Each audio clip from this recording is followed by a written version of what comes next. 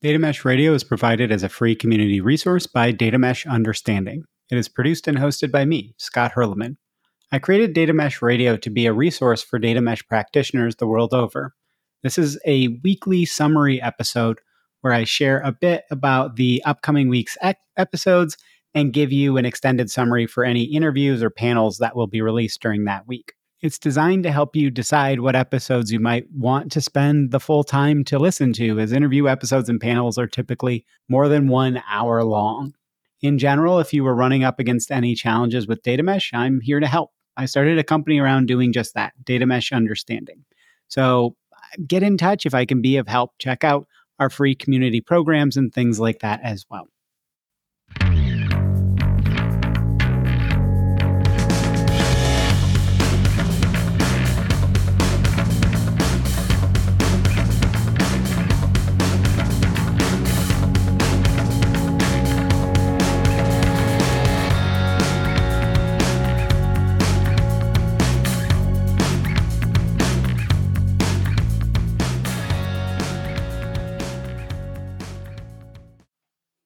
Weekly episode summaries and programming notes for the week of June 18th, 2023.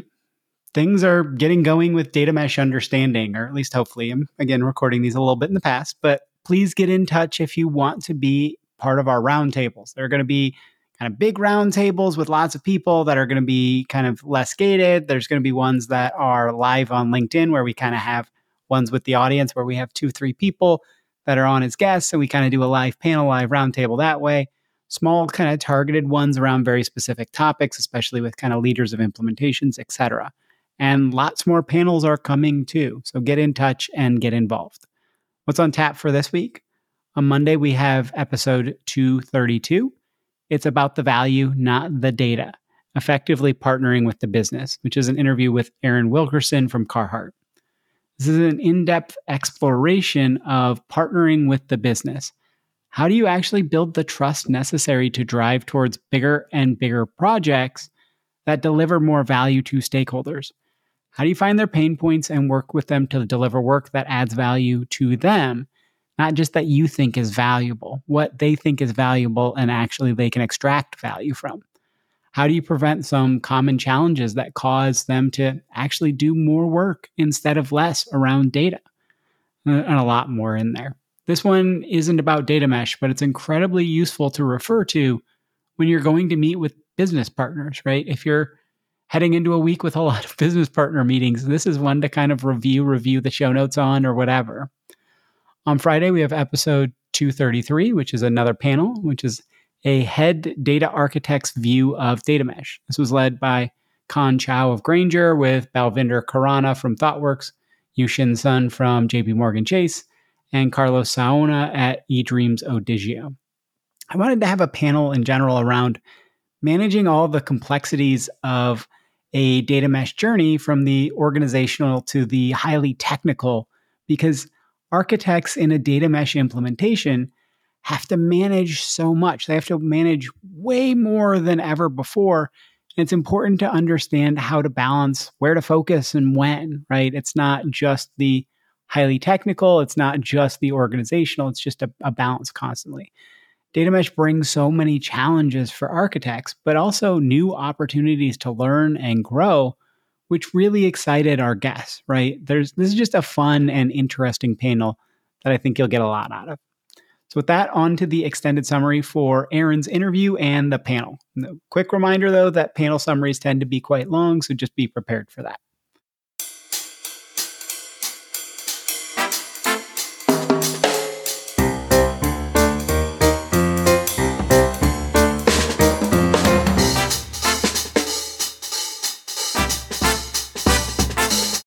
Extended summary for episode 232. It's about the value, not the data. Effectively partnering with the business. An interview with Aaron Wilkerson.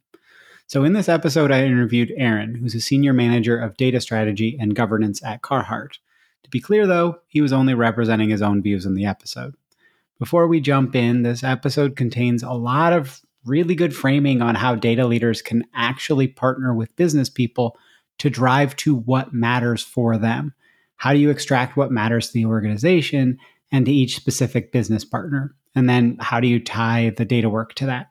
So while this episode is not heavy on data mesh specifics, it's really important to really considering the business partner's point of view and how to work with them to drive value for the organization.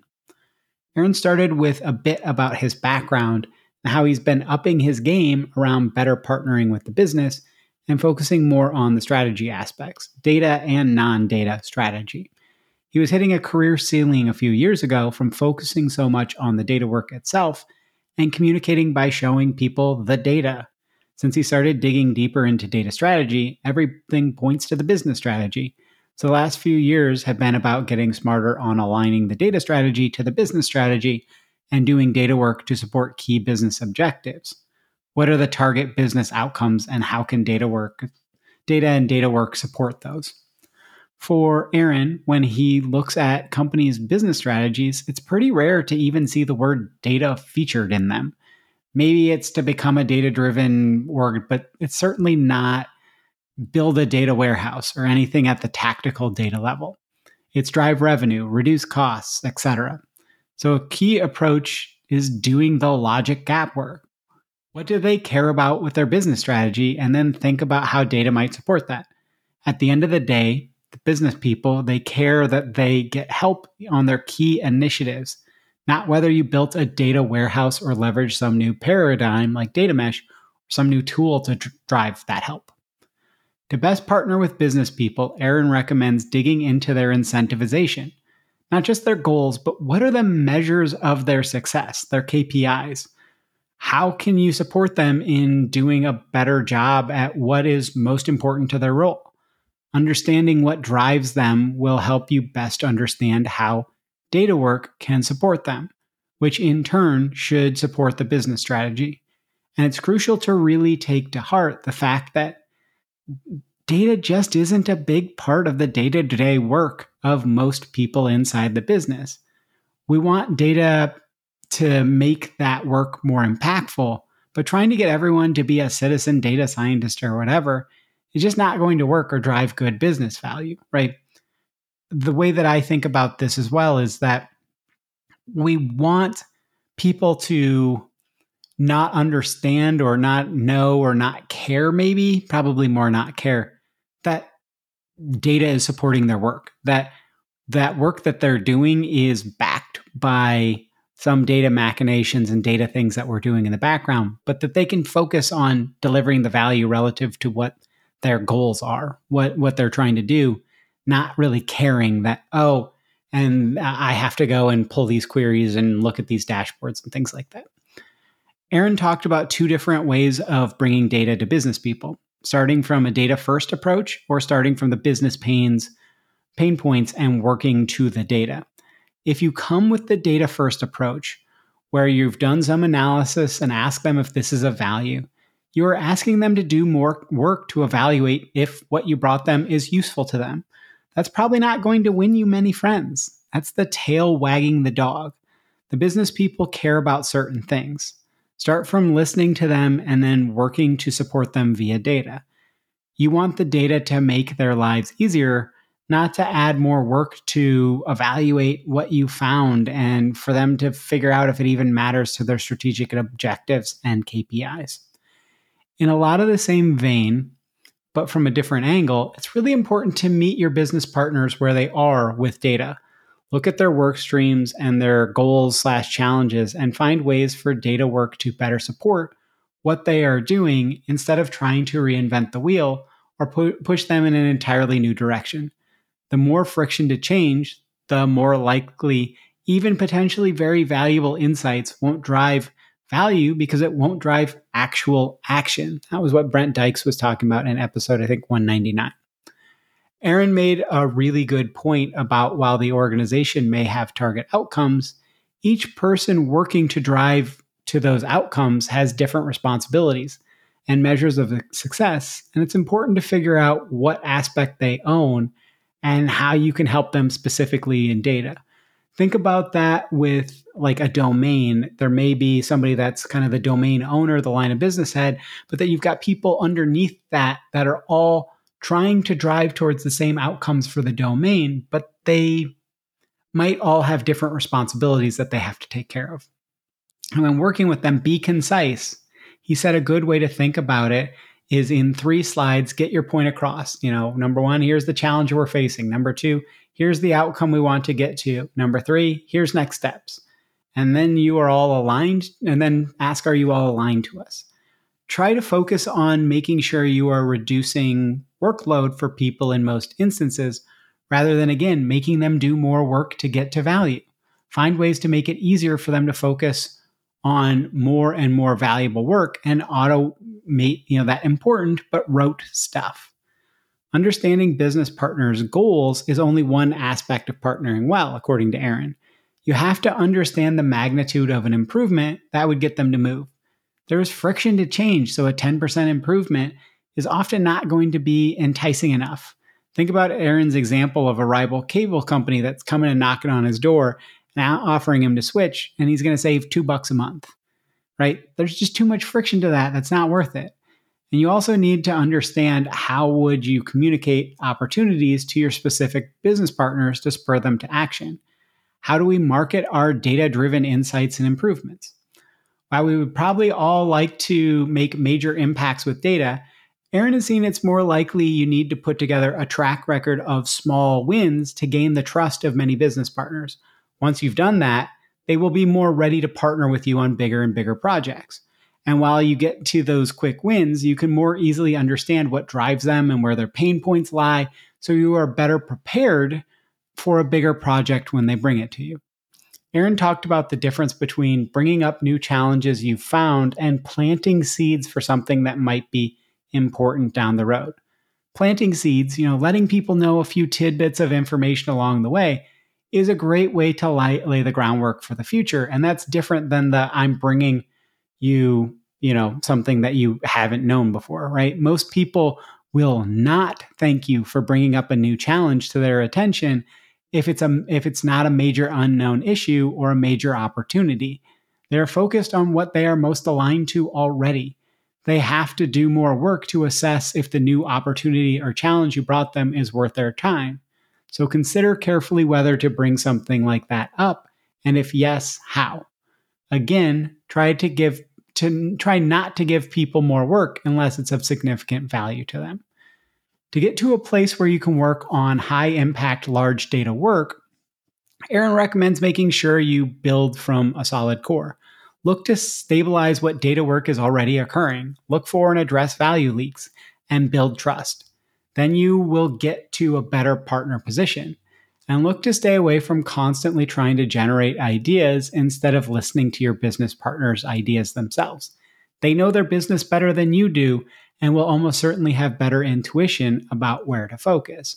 Scott, note here, I think there's a balance there, but I do think that you don't want to constantly be pitching them on what would be a big improvement for their own domain, because they are going to know that better than you are in most instances.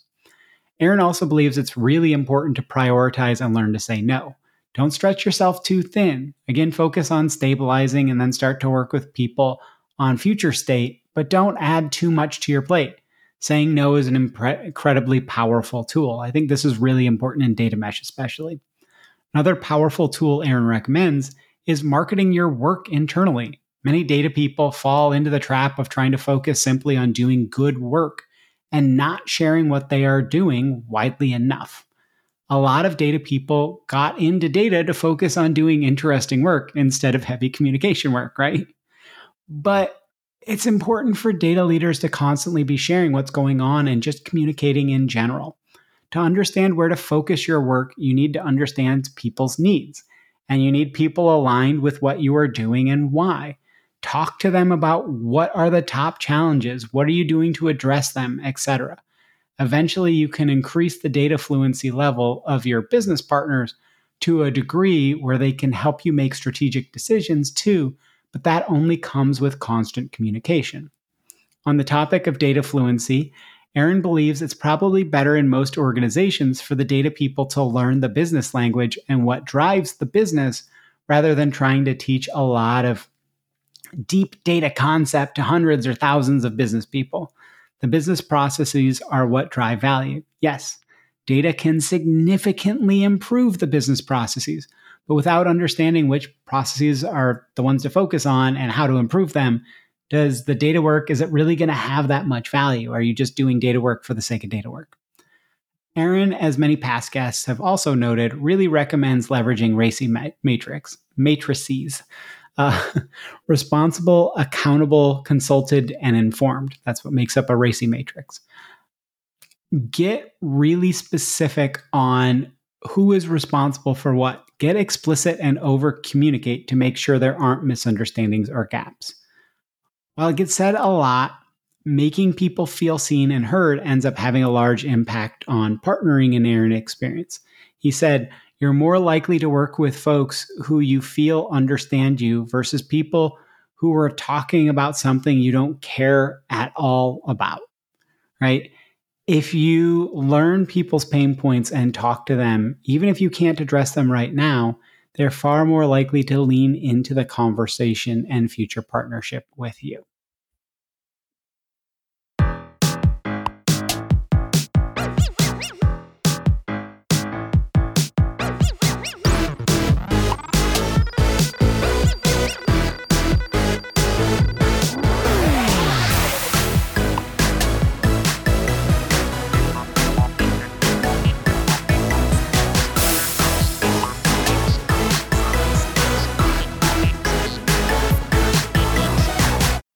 Extended summary for episode 233, a panel, which was a head data architect's view of data mesh. This was led by Khan Chao with Balvinder Khurana, Yushin Sun, and Carlos Saona.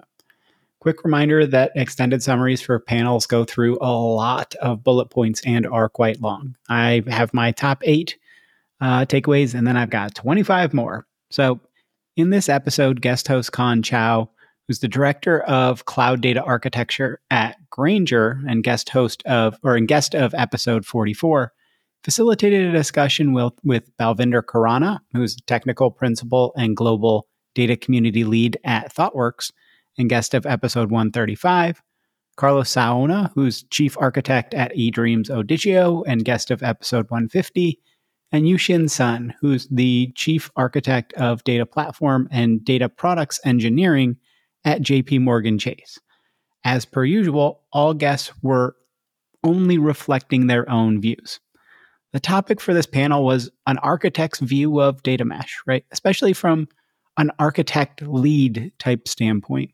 There are many challenges architects face in data mesh, managing the micro level minutia down to kind of the data product output and import decisions. But that also has to balance with crucial high level decisions, the micro and the macro. Balancing the near term and long term vision as well as the roadmap and kind of maintaining the North Star and all of that. So I'm going to give you my takeaways rather than trying to reflect the nuance of the panelists' views individually. So my top 8 takeaways. Number 1, Balvinder said, quote, data mesh expects a lot out of architects. There would be a lot of people and process and operation management that you will have to understand. So I think it's important to understand that architects aren't just building out the systems, but the entire org capability to do decentralized data well. It's a lot of responsibility, but also a lot of interesting new challenges. So if you've got architects that are leaning forward on trying out to do new things and learn a lot of new things, it can be really, really rewarding, but it's going to be hard. Number 2, as keeps coming up in many episodes, doing decentralized data, data mesh in general, doesn't mean everything is decentralized. That's what federated means in data mesh, building core building blocks that make the work far easier, but not trying to chase into every corner on every use case. That's not scalable or repeatable, and it leads to data people owning things, right? Instead of making it so that the domains can own things. You're looking to create ways for people to collaborate and interoperate easily. Doing the glue work so people can focus on the specific value add of the use case or data product. Number 3, it's absolutely crucial to understand that data mesh is not a complete vision yet, right?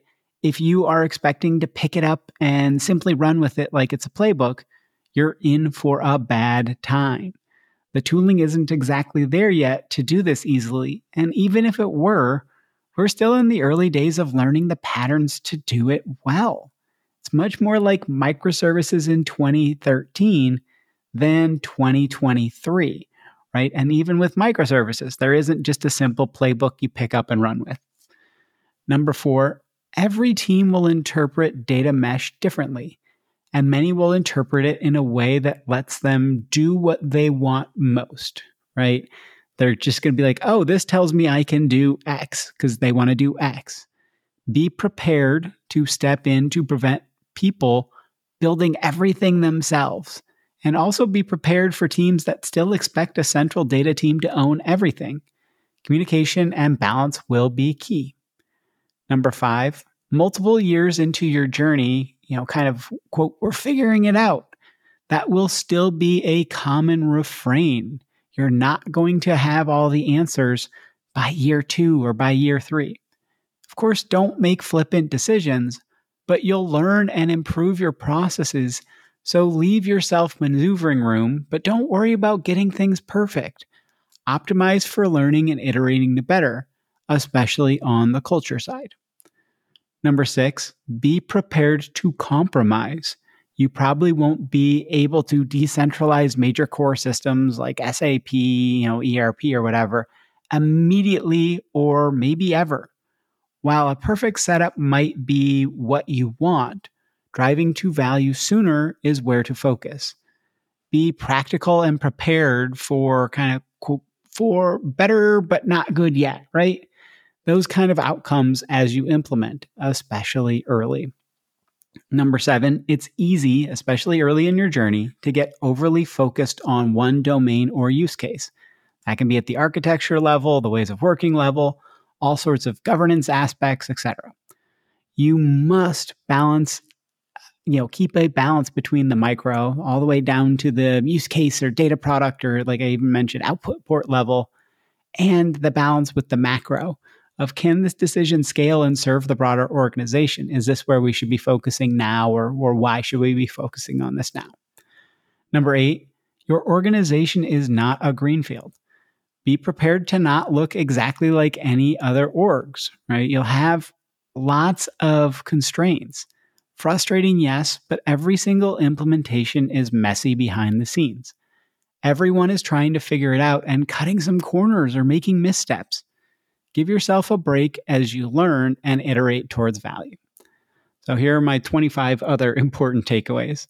Number 1, we just plain don't have data mesh best practices yet.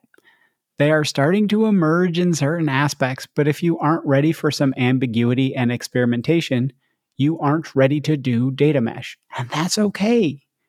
Number 2, every organization will find different balances between centralization and decentralization for certain aspects of a data mesh journey. It's okay if your balance looks quite a bit different from others. Number 3, your balance between centralization and decentralization for many aspects of your implementation will also shift over time. Constantly be measuring and assessing if things are good enough for right now, and be prepared to change, but also be prepared for things to be, this is okay, but it's not perfect. Nothing is going to be, right? But that also gives you the freedom to experiment a lot more. Number 4, prior to data mesh, it was hard to conceive of doing decentralized data similar to how microservices works on the operational plane. It seemed it would cause chaos and data silos. But if done well, you can give teams significant autonomy and still have a larger internal kind of cohesive data ecosystem where data from across the organization plays nicely and can be leveraged more easily by other domains. Number 5, a centralized platform offering means more complexities than just one team owning a massive data lake setup, right? You have to manage backwards and forwards compatibility across many domains. You have to give them the ability to do like quick releases and all these things. So it's got more challenges around the platform than the people who really know the platform are the only ones that are really leveraging that platform. But it also has a lot of advantages.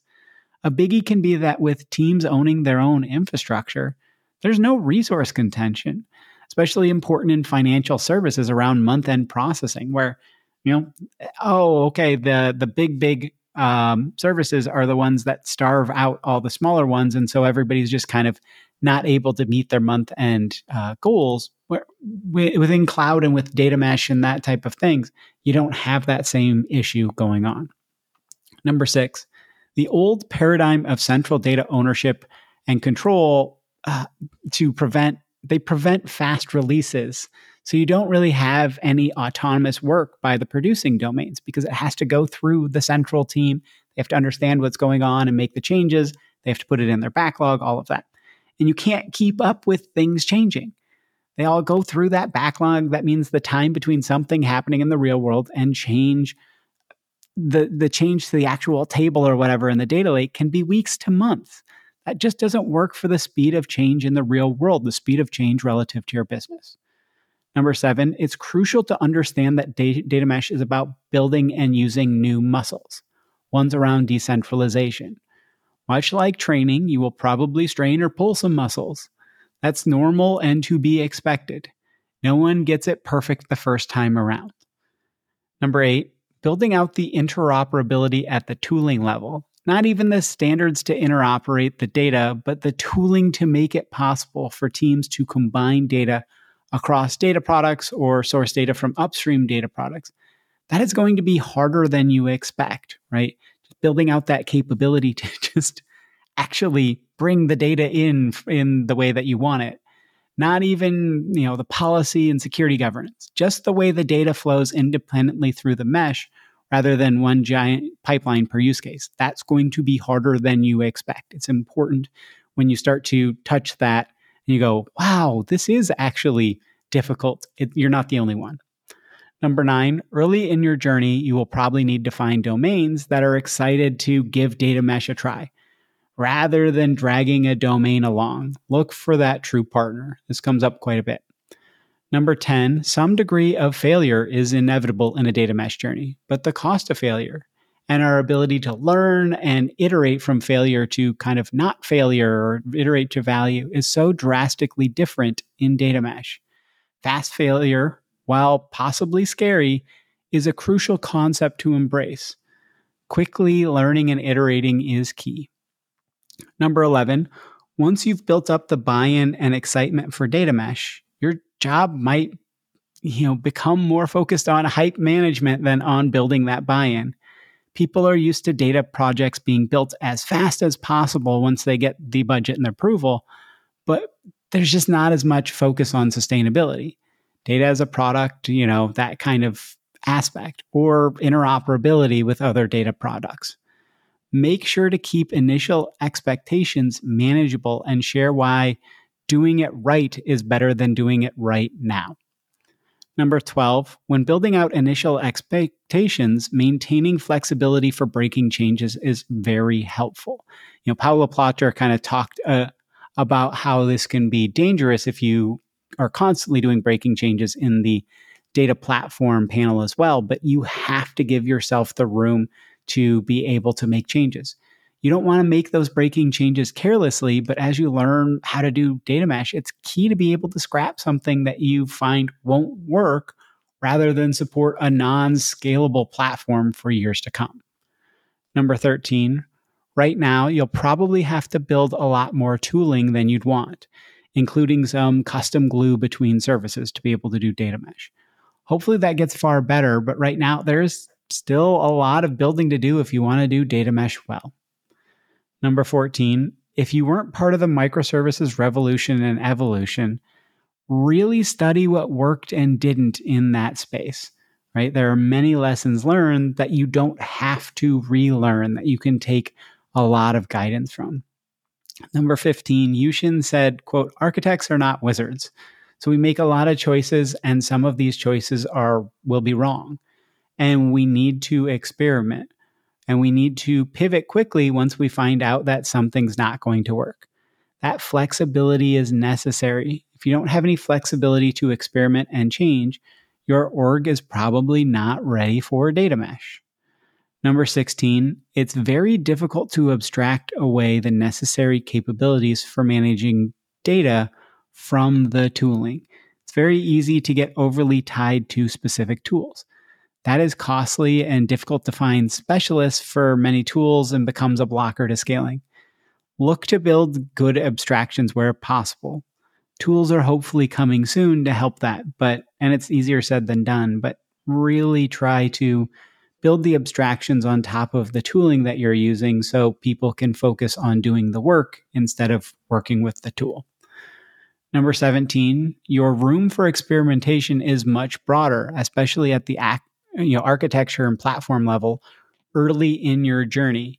You probably don't only want to go with more kind of those legacy tools. It's okay to try some bets on more cutting edge offerings.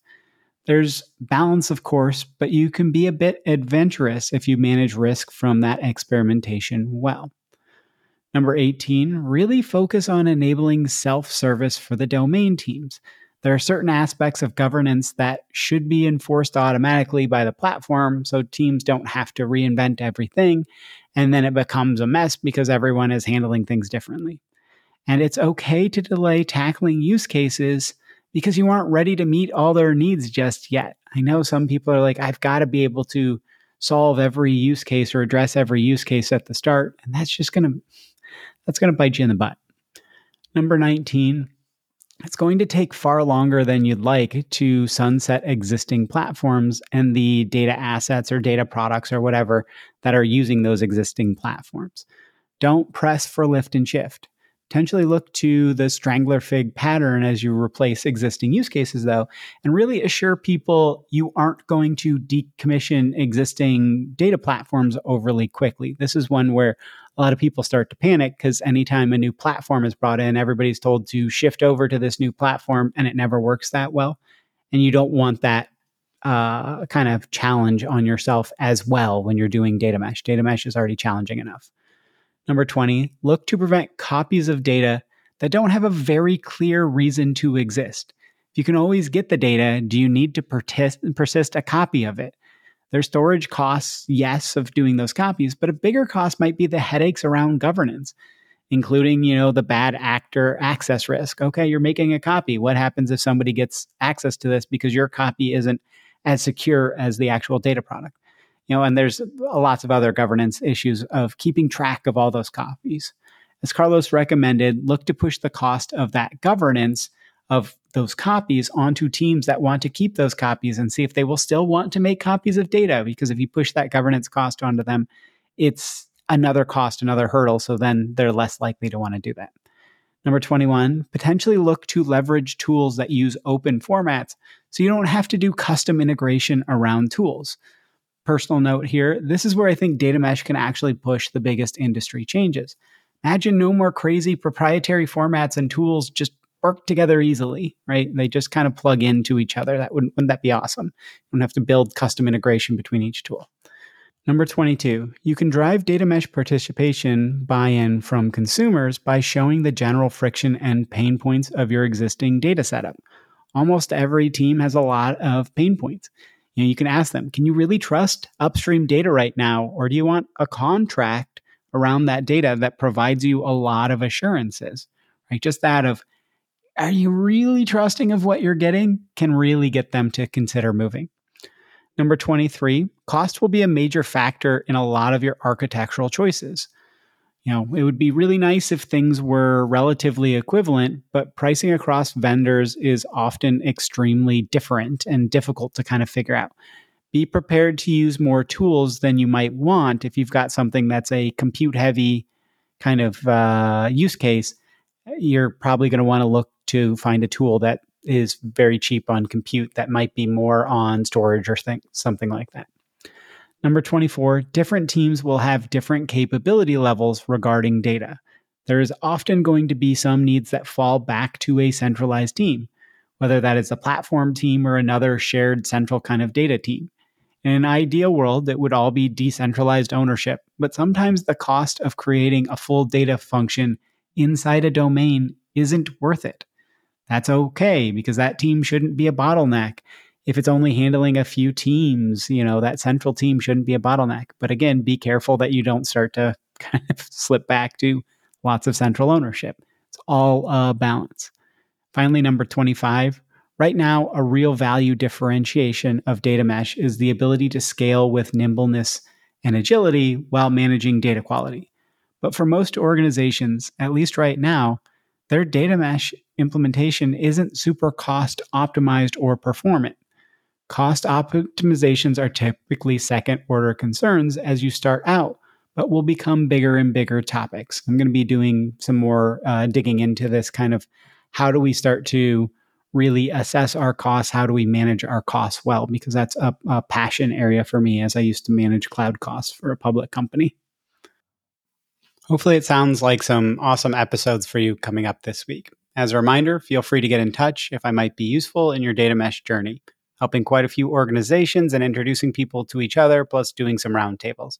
Check out datameshunderstanding.com for more information. I hope you have a great rest of your day and week. Now, on to that fun, funky little outro music.